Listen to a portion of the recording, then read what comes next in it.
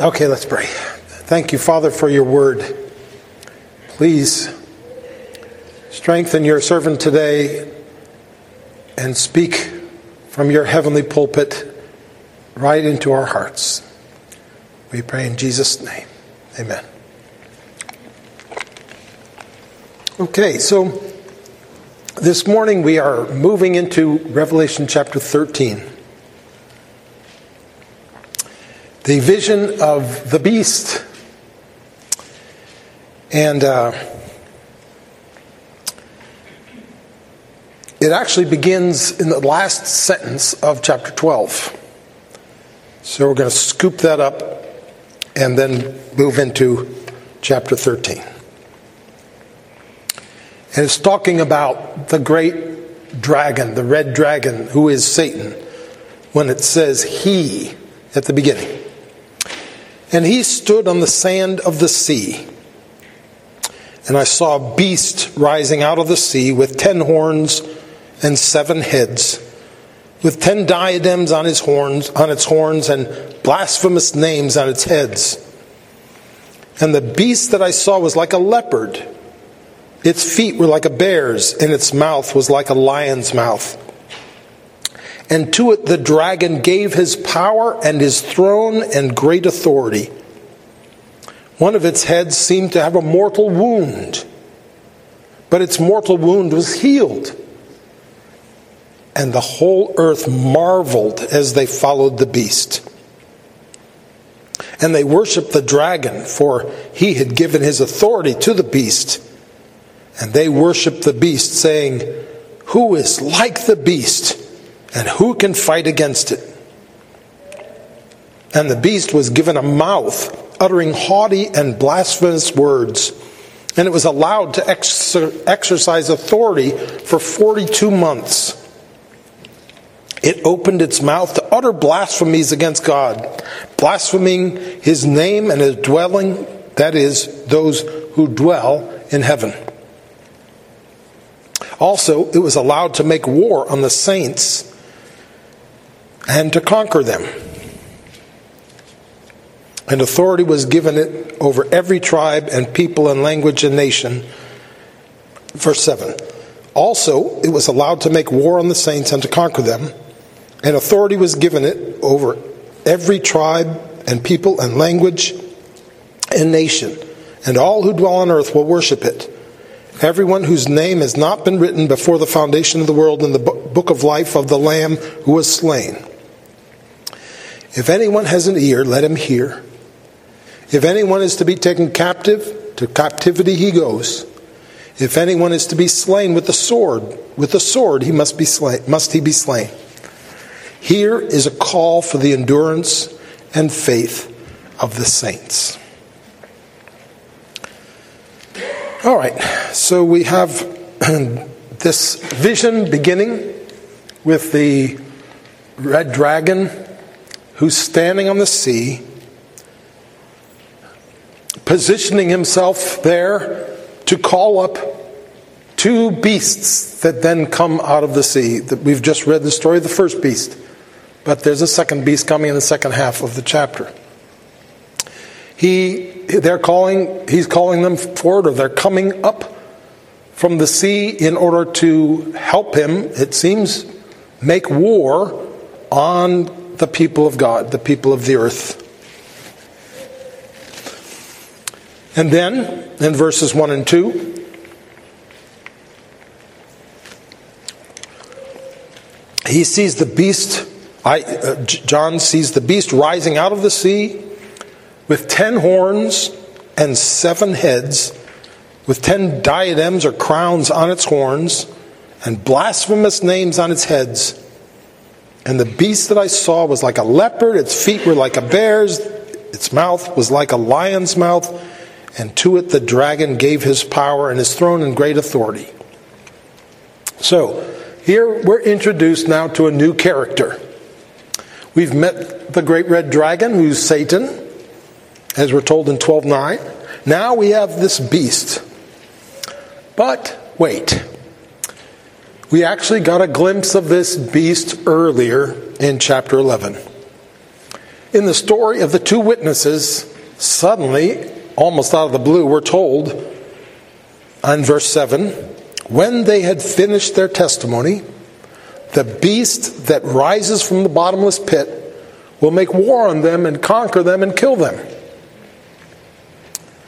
You remember that the two witnesses represented the witnessing church of the Lord, which faithfully witnesses to the world until it is conquered and killed by the beast. But we really weren't introduced to the beast in chapter 11. That's what happens here in chapter 13. And here we're told 5 things about this beast. Number 1, he comes out of the sea. Now, we saw in 11:7 that it says that he rises from the bottomless pit. But there's really no difference between these two things. The Greek words are different, but there's a lot of overlap between these two words. And they can both mean the depths, the abyss, the netherworld. So they're really saying the same thing, it seems. This beast rises up from the underworld, the dwelling place of evil, or the swelling place of evil. The second thing we learn about this beast is that he is hideous, monstrous, grotesque. 10 horns and 7 heads will not win you a beauty contest. The third thing we learn is that he is against God. You can see this from the fact that there are blasphemous names on its heads. The fourth thing we see is that he's given power from the devil. The dragon gave his power and his throne and great authority to it. And this number 7 and the number 10 in the 7 heads and 10 horns emphasizes the completeness of this oppressive power which the dragon delegates to the beast. And then the fifth thing that we learn about him is that he has beastly characteristics. Like a leopard, feet like a bear, mouth like a lion. In Daniel chapter 7, there's a vision of 4 beasts. And they represent 4 empires. And this beast seems to be like a composite of those 4.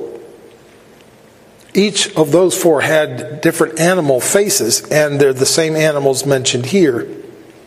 So it seems like this beast is meant to represent some kind of worldly power. So let's read on. Verse 3. One of its heads seemed to have a mortal wound, but its mortal wound was healed. Now, the Greek word here for wound is translated 11 times in the rest of Revelation as plague, always referring to something God inflicts upon someone who's on the earth.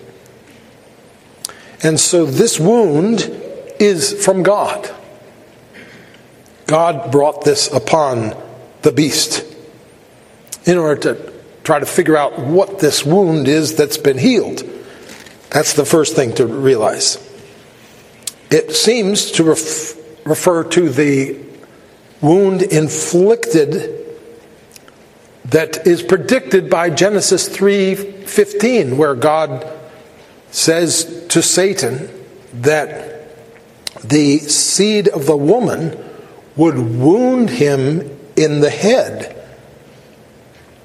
This, of course, is the wound inflicted by Christ on Satan's forces at his crucifixion and resurrection.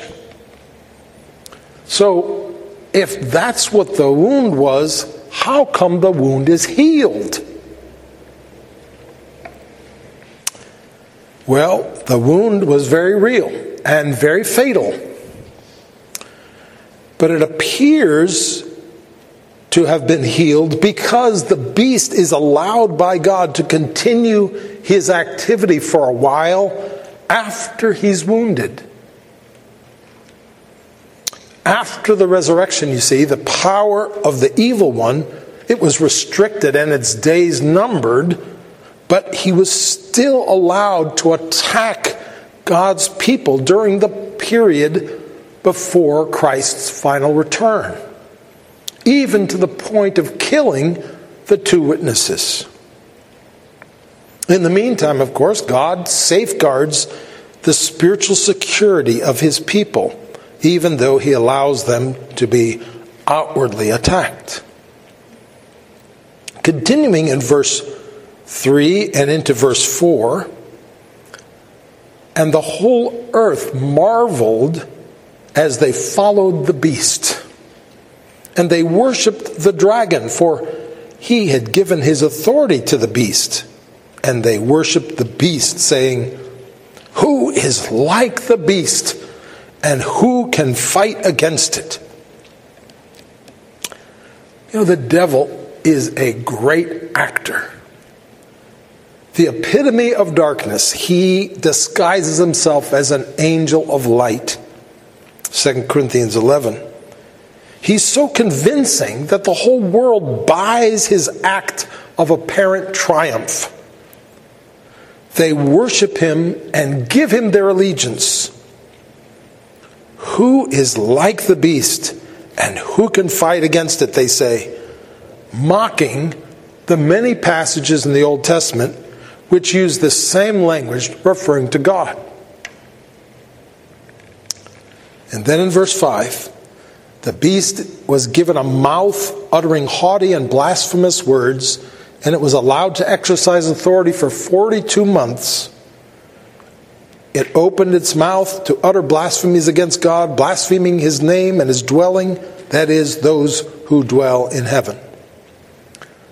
So Satan has the power to persecute the church during the entire church age, but notice that the power is not his own. Or that is, the beast is given this power by Satan. But it's a power that's given ultimately from God. And it's given for only 42 months. That's, again, the symbolic period, the 3.5-year period, 1,260 days between the two advents of Christ. This church age that we're in now. But as the beast persecutes the church, he also has a big mouth, uttering haughty and blasphemous words against God. This reminds us of his deceptions in Eden. What God said is wrong, he said to Adam and Eve. You will not die. In fact, you'll really live if you eat this fruit. For I can give you what God cannot. And they swallowed it.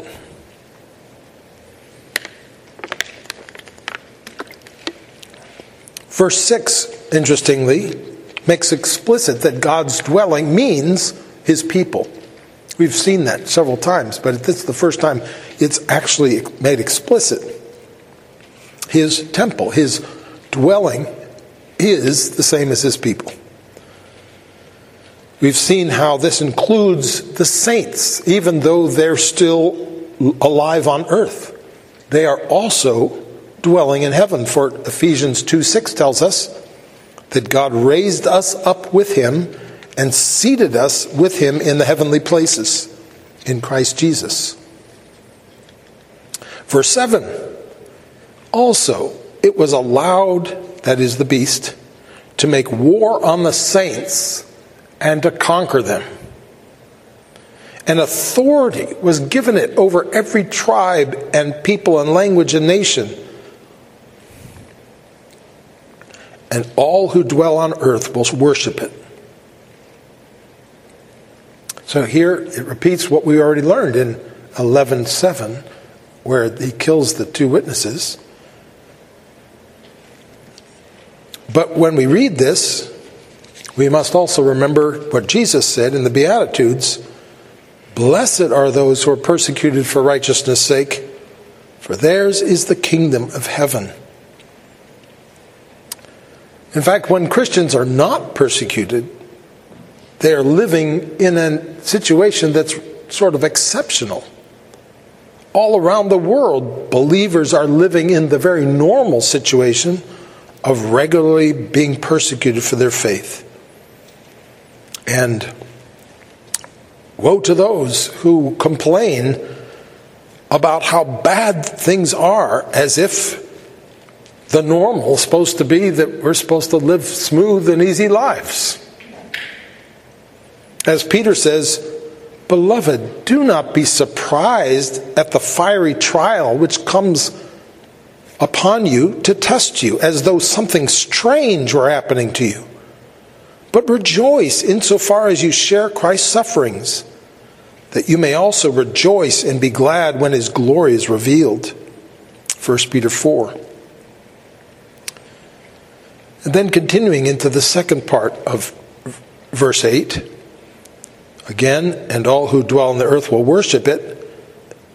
Everyone whose name has not been written before the foundation of the world in the book of life of the Lamb who was slain."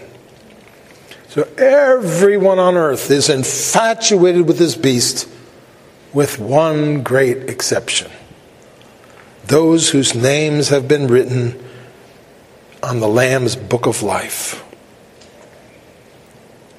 The fact is, there are two humanities: those who are of the world and those who are of Christ.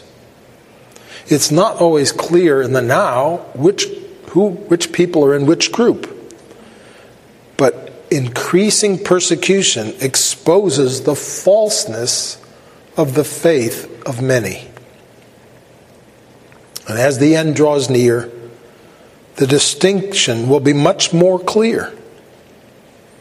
Those of the world will give their allegiance to the beast, and those whose names are written in the Lamb's book of life will be preserved by God through every satanic storm.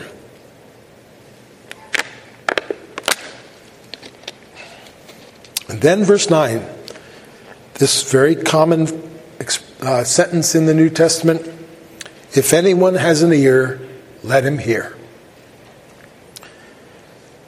This, whenever you find this, it's a call to stop and let what is being said sink in. Here, it seems it's purposely placed between two important points. And we have to assume that that means it refers to both what comes before it and what comes after it. Verse 3 through 8 before it tells us that believers and unbelievers are always at odds, on two separate paths. The Christians can't go along with the world around them, but must be prepared to remain loyal to Christ, even if it means acting contrary to our earthly citizenship, even if we are punished for it. But then the second point follows in verse 10.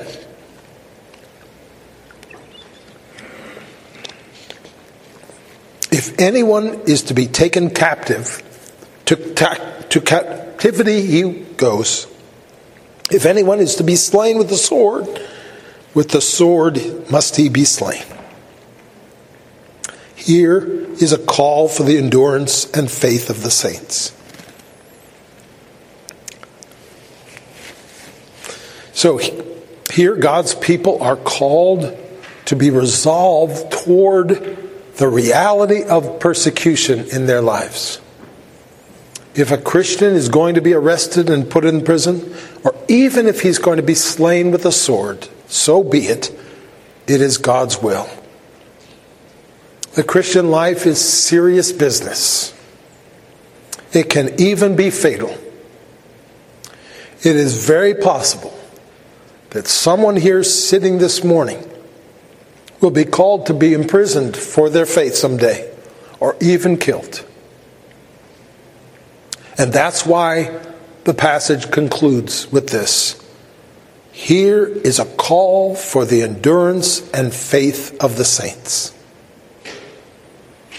If anyone has an ear, let him hear. It's going to be hard, but Christians must not give in. They must keep holding on to Jesus even in the midst of the storm. So that's the tour of the passage. But the big question, it seems to me, which rings out after looking at this passage is, who is this beast? And how is this beast different from the red dragon in chapter 12? And how is this beast different than the second beast, which is going to emerge from the sea after this? And is this beast something of history, or is it something in the present, or is it something in the future?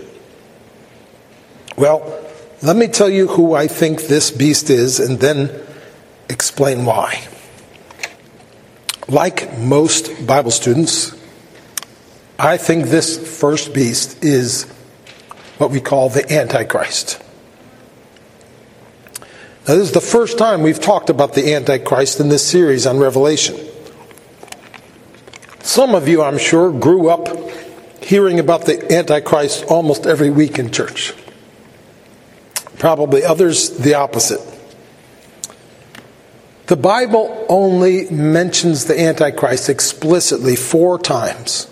All of them in the writings of John, who wrote Revelation. But there are other places in the Bible which clearly talk about him without using the name. In fact, the first time we hear about the Antichrist in the New Testament is in 2 Thessalonians 2, where Paul is writing to the Thessalonians to correct their misunderstanding that the day of the Lord has already occurred, explaining that certain events must occur prior to the day of the Lord, namely a great rebellion and the coming of one he calls the man of lawlessness and the son of destruction, who opposes and exalts himself against every so-called God or object of worship, so that he takes his seat in the temple of God, proclaiming himself to be God. So let me start by explaining a little about the Antichrist. In the Greek, Antichrist means either against Christ or in place of Christ. And the Antichrist is both.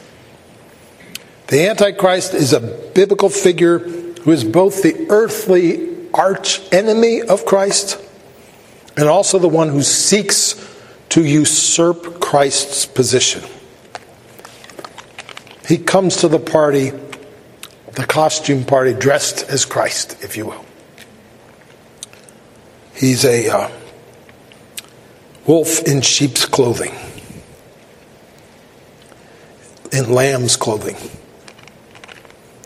In fact, the many parallels between the description of this beast and the things said elsewhere in Revelation about Christ have led most to the conclusion that this beast is the Antichrist. It's too much for it to be pure coincidence. Both of them are introduced as having horns, Christ as the Lamb. Both were slain and then rose to new life. Now, of course, there's a big difference between the healing of the beast's wound and the Lamb's resurrection. The Lamb really did overcome death by resurrection, and his triumph is eternal, whereas the beast's resurgence is short-lived and will ultimately end in destruction. But it is a pretend resurrection, if you will, that helps him get more followers. Both of them have followers who have their names written on their foreheads. Both receive spectacular worldwide worship. Both are given authority over every tribe, tongue, people, and nation. Both are expected to return at the end of history, the one to destruction and the other to eternal victory. So, our passage presents the beast as a demonic counterpart to Christ. His career is sort of a parody of Christ, especially his death and resurrection. He even derives his authority from the dragon, just as Christ derived his authority from the Father. But several verses lead us to the conclusion that Antichrist is not just an individual who comes at the end of history as the incarnation of evil, but also has many smaller, more preliminary manifestations beforehand. For instance, in 1 John 2:18, "Children, it is the last hour. And as you have heard that Antichrist is coming, so now many Antichrists have come."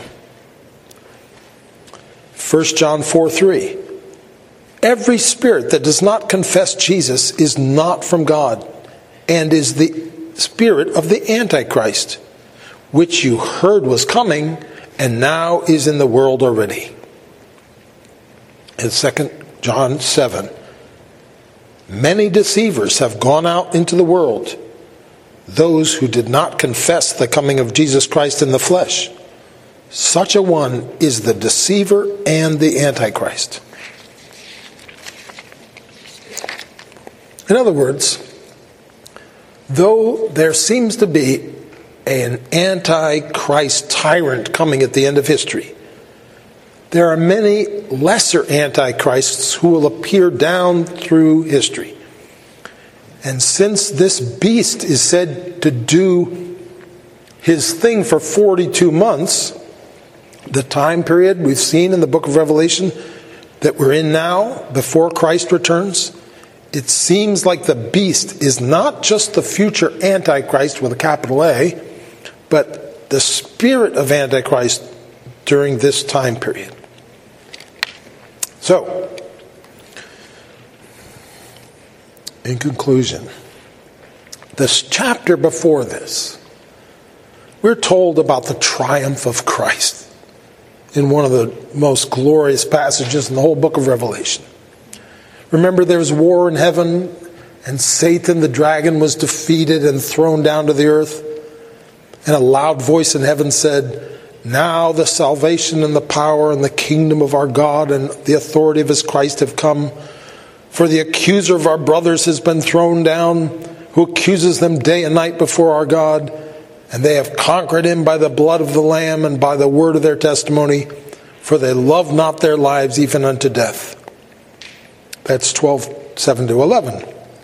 And we were really getting into this triumph when suddenly we were hearing about this devil coming down to the earth in great wrath and furiously making war against the children of God. And then we come to chapter 13 and it's even worse. Not only are the satanic forces attacking God's people, but they're being allowed to conquer them. Right after Christ's authority over the whole world is declared, the beast is given authority over every tribe, people, language, and nation. It sort of doesn't make sense.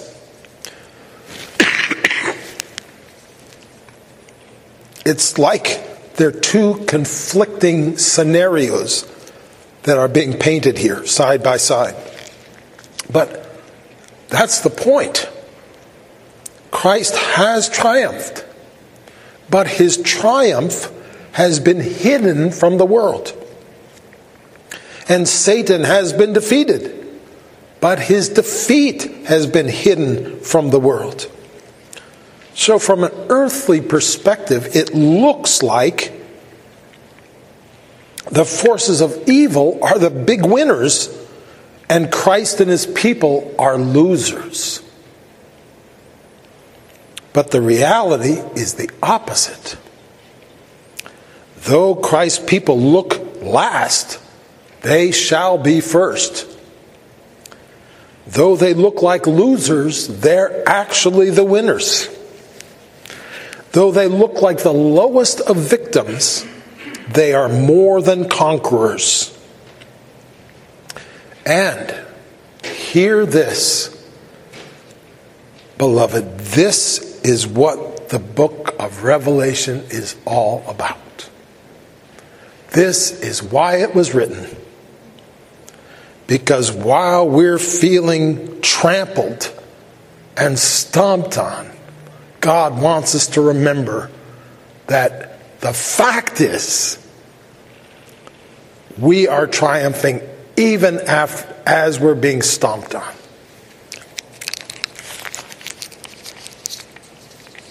Satan, on the one hand, is a mortal enemy. He hates you and me. He hates your marriage. He hates your family. He hates your church. There's nothing he wants more than your demise. He and his cohorts will boast over you. They'll threaten you. They'll scream right in your face. They'll get you fired from your job. They may even hold a gun to your head. They'll mock you for your insignificance, for your weaknesses, for your failures. You're a loser, they'll say. All the while, they're just trying to get you to let go of Jesus. They know that if you hold on to Jesus, you will conquer. You'll be one of the overcomers who will be richly blessed by God in 1,000 ways. The fact is, the only way you can lose is if you forfeit. As long as you keep fighting and keep trying, you will inevitably succeed. As with Job, Satan is just trying to get us to give up on Jesus, to walk away and say, that doesn't work. To curse God to his face. So, we can't relax. We have to be alert, like an on-duty Secret Service agent. Our enemy will fire flaming darts when least expected. And it seems like it's only going to get worse as the day approaches. Now, suppose things really do get much worse than they are now. Suppose that in the years to come, we look back at this time like it was the golden age, like things were easy. It's very possible. Instead of hoping that that doesn't happen, don't you think that we should be preparing ourselves in case it does? Isn't that the wise thing to do? And what can we do to prepare for that possibility? I want to give you 5 brief things. If you want to prepare for a day in the future, which may be much worse than the time that we're living in now, here are 5 things that I think are important. Number 1. One thing that you will definitely need is community. You will need a community of people who are willing to pray for you and what you're going through. A community of people who are willing even to risk their lives for you, if need be. Peter had a praying community to return to when he was sprung from prison in Acts 12. Paul didn't lower himself in a basket over the city wall to escape. In Acts 9, a community was needed in both cases. Number 2, another thing we need is stronger faith. The struggles we're facing right now may be preparation for bigger things to come. It may seem like it's so hard that you don't even know if you'll survive. There may come a day when the things you're struggling with today look so small and easy compared to what you're dealing with. As Jesus said, learn to be faithful in the little things, so that later you will be faithful when the big things come into the picture. Luke 16:10. The third thing, this also means helping one another to grow in faith. Not just striving to grow in faith ourselves, but helping others to grow in faith. When severe hardship comes, it's not just us who will need to stand strong. It's this community of faith around us that will need to stand strong. So right now we should be involved in strengthening one another, in being discipled and in discipling others. Encourage one another and build up one another, Paul says to the Thessalonians in chapter 5, first letter. The fourth thing, we should also be seeking to understand the Bible and what it teaches. One of the main ways our faith is being attacked and will be attacked is by deception. And if we don't know what God has told us, we will be so vulnerable to Satan's deception. How will we be able to discern between what's true and what is his deception if we don't know God's word? Number 5, the final one. When we raise our children, we have no idea what their lives are going to be like in the future. But it would be foolish for us to raise our children with the presumption that their lives are going to be easy, even as easy as ours have been. They may live in a time where it's much harder than it is for us. They need to be prepared for hardships, for suffering, for persecution. Those things, if they happen, shouldn't come as a shock to them.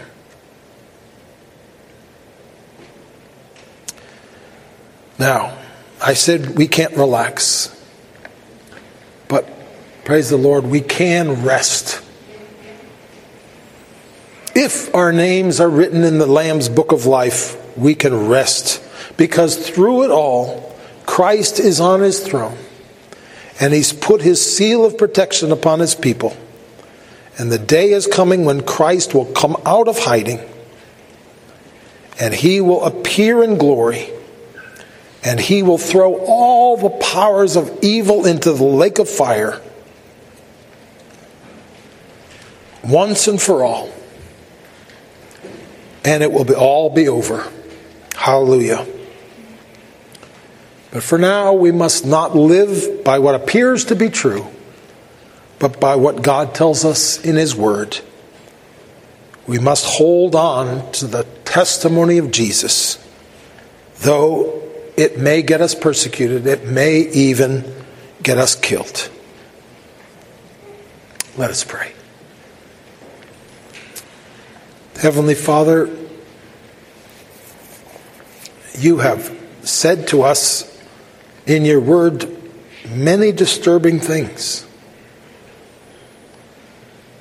And Lord, we trust that you said them because we need to hear them.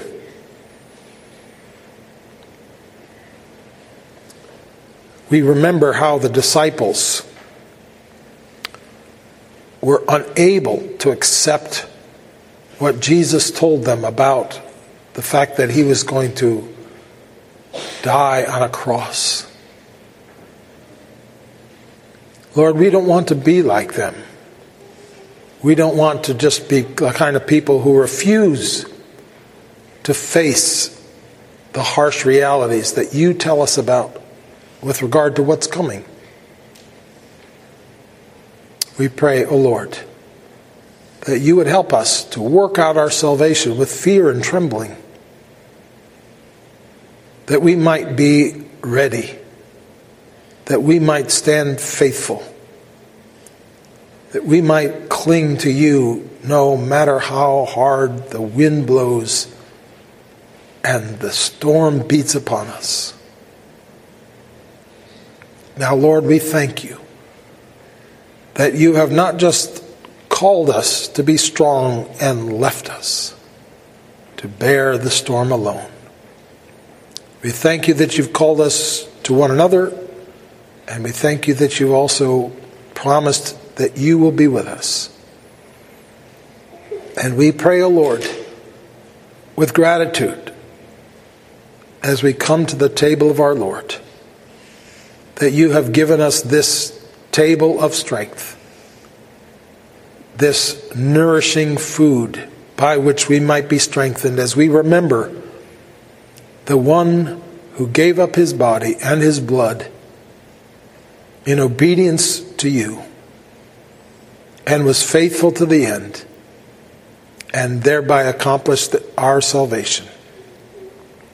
May his Spirit dwell in us as we go forth into our lives. Visit us now, O Lord. May Jesus be our true food and our true drink. We pray in his name. Amen.